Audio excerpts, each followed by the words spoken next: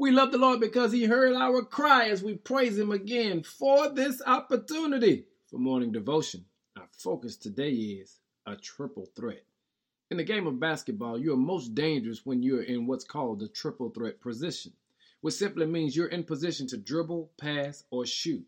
And what makes it dangerous is your opponent never knows what you're going to do.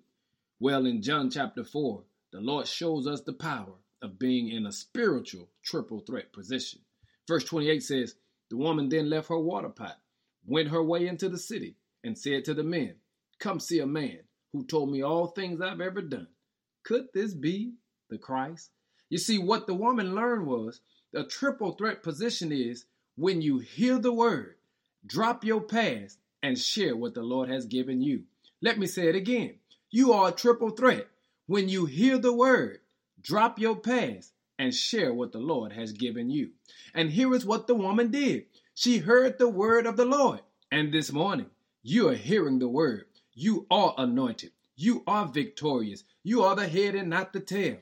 Now drop yesterday. Drop your past. Drop regret and drop your failure and go share with somebody else just what God has done in your life. Because God has been so good to each and every one of us that if we'll learn how powerful we are by being in a triple threat position, the devil is in trouble. Hey family, I need you to hear this.